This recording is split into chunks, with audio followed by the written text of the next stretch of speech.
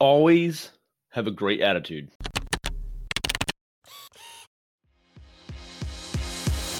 Hey there, I'm Kevin Daisy. And I'm Eric Olson.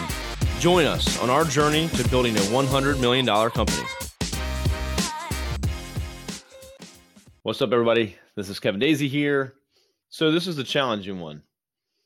And it's about having a great attitude. And I'm not talking about in just sales situations, but I'm talking about in every situation. So for me, I try to be positive with things. I don't try to look at the negative of everything and always find a problem with what we're doing and a problem with a sale or whatever it's going to be. That's just me naturally. I'm a very positive person.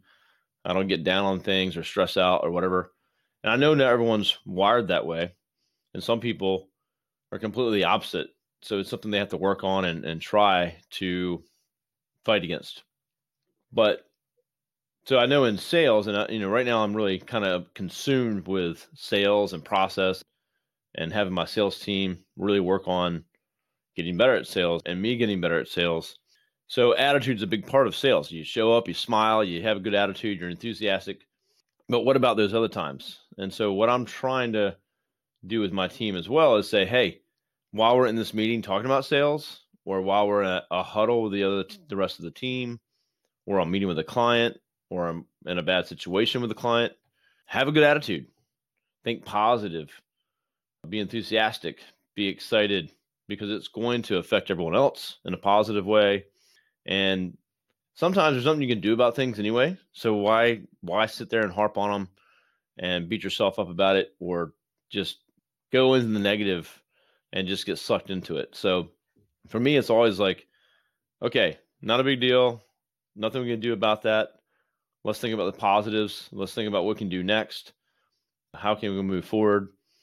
And, that's just how I am. Lucky and happy-go-lucky. So, but if you're not like that, think about when you go into a meeting, especially with a client or into a sales situation or a business situation, how to make that switch, how to turn it on and say, okay, I'm really not in a good mood, or I'm a little worried, but you know what?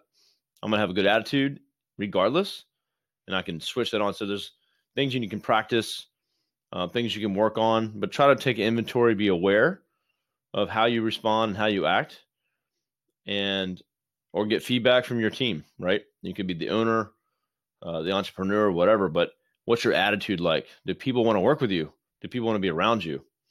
So have a positive attitude no matter what, all day, every day, and it's going to affect really your life every day. Hey there, it's Eric J. Olson. I wanted to let you know about my book, $1 Million Journey, How to Launch a 7-Figure Business. This is the story of what it took for me to go from freelancer with no clients, no employees, no revenue, to growing a $1 million business.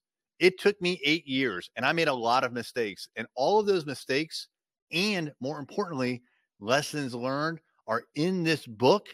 And we have chapter takeaways, 5 to 15 takeaways that you could apply right now to your business. Check it out on Amazon, $1 Million Journey by me, Eric J. Olson.